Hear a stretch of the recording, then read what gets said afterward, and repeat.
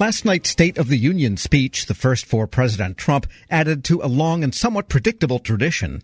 Listeners heard soaring rhetoric from and frequent applause for the president. Viewers saw members from the opposite party looking sour-faced, many refusing to applaud. The speech lasted nearly an hour and a half, if you include the applause, and we heard a few nuggets of interest to federal employees. The president cited Americans who'd done extraordinary things in the past year. They included Coast Guard Petty Officer Ashlee Leppert.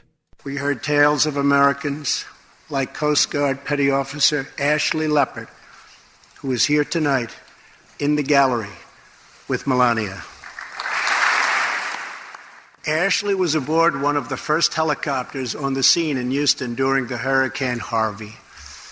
Through 18 hours of wind and rain, Ashlee braved live power lines and deep water to help save more than 40 lives. Ashlee, we all thank you. The president also highlighted one group of employees, federal and local, who responded to a crisis just outside the Capitol, namely last summer's shooting of Representative Steve Scalise. We're incredibly grateful for the heroic efforts of the Capitol police officers, the Alexandria police, and the doctors, nurses, and paramedics who saved his life and the lives of many others, some in this room. Also early in the speech, President Trump called for greater flexibility for managing the federal workforce, both to reward and also to remove. Tonight I call on Congress to empower every cabinet secretary with the authority to reward good workers and to remove federal employees who undermine the public trust or fail the American people. He also touted greater efficiency of the FDA. Exciting progress is happening every single day. To speed access to breakthrough cures and affordable generic drugs, last year, the FDA approved more new and generic drugs and medical devices than ever before in our country's history. The president also cited what he called historic progress in rolling back regulation. We have eliminated more regulations in our first year than any administration in the history of our country. As many people expected, the president also had a lot to say about immigration. He emphasized the not-so-desirable elements among those coming to the United States illegally. Tonight I am calling on Congress to finally close the deadly loopholes that have allowed MS-13 and other criminal gangs to break into our country.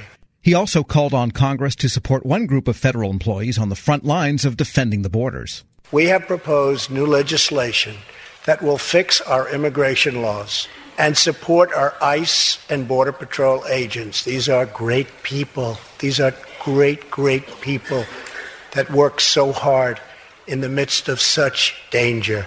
The president called out one agent by name. Here tonight is one leader in the effort to defend our country. Homeland Security Investigation Special Agent Celestino Martinez. He goes by DJ and CJ. He said, call me either one. So we'll call you CJ. Served 15 years in the Air Force before becoming an ICE agent and spending the last 15 years fighting gang violence and getting dangerous criminals off of our streets. Tough job. At one point, MS-13 leaders ordered CJ's murder, and they wanted it to happen quickly. But he did not cave to threats or to fear. Last May, he commanded an operation to track down gang members on Long Island. His team has arrested nearly 400, including more than 220 MS-13 gang members. All presidents discuss military funding and readiness in State of the Union speeches. President Trump was unequivocal in his proposed approach to defense spending. Around the world, we face rogue regimes, terrorist groups, and rivals like China and Russia that challenge our interests, our economy, and our values. In confronting these horrible dangers, we know that weakness is the surest path to conflict, and unmatched power is the surest means to our true and great defense. For this reason, I am asking Congress to end the dangerous defense sequester and fully fund our great military.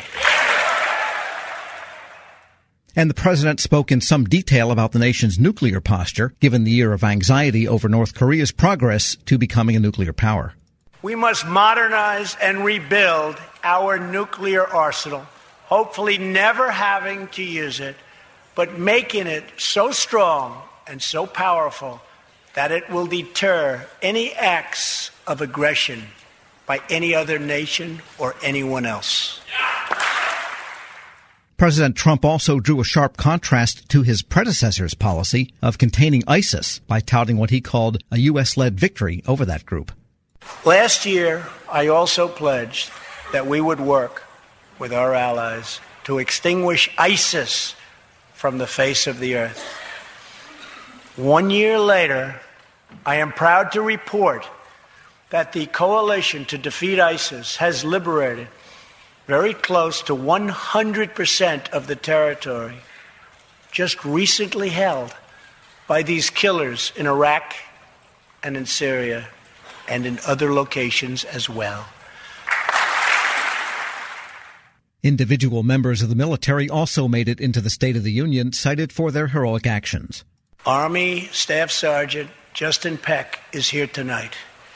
Near Raqqa last November, Justin and his comrade, Chief Petty Officer Kenton Stacy, were on a mission to clear buildings that ISIS had rigged with explosive so that civilians could return to that city, hopefully soon and hopefully safely.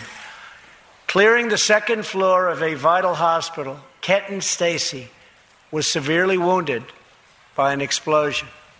Immediately, Justin bounded into the booby-trapped and unbelievably dangerous and unsafe building and found Kenton, but in very, very bad shape. Tonight, Kenton is recovering in Texas. Raqqa is liberated, and Justin is wearing his new Bronze Star with a V for valor. Early in the speech, the president discussed Veterans Affairs, and a major piece of bipartisan legislation concerning the Veterans Affairs Department. He didn't spell out the complicated choice program in detail, but it's significant that a reference to it was made into the speech's final cut. And we are serving our brave veterans, including giving our veterans choice in their health care decisions. President Trump also discussed the VA and its processes in what, for a State of the Union speech, was a lot of detail. Last year, Congress also passed, and I signed, the landmark VA Accountability Act.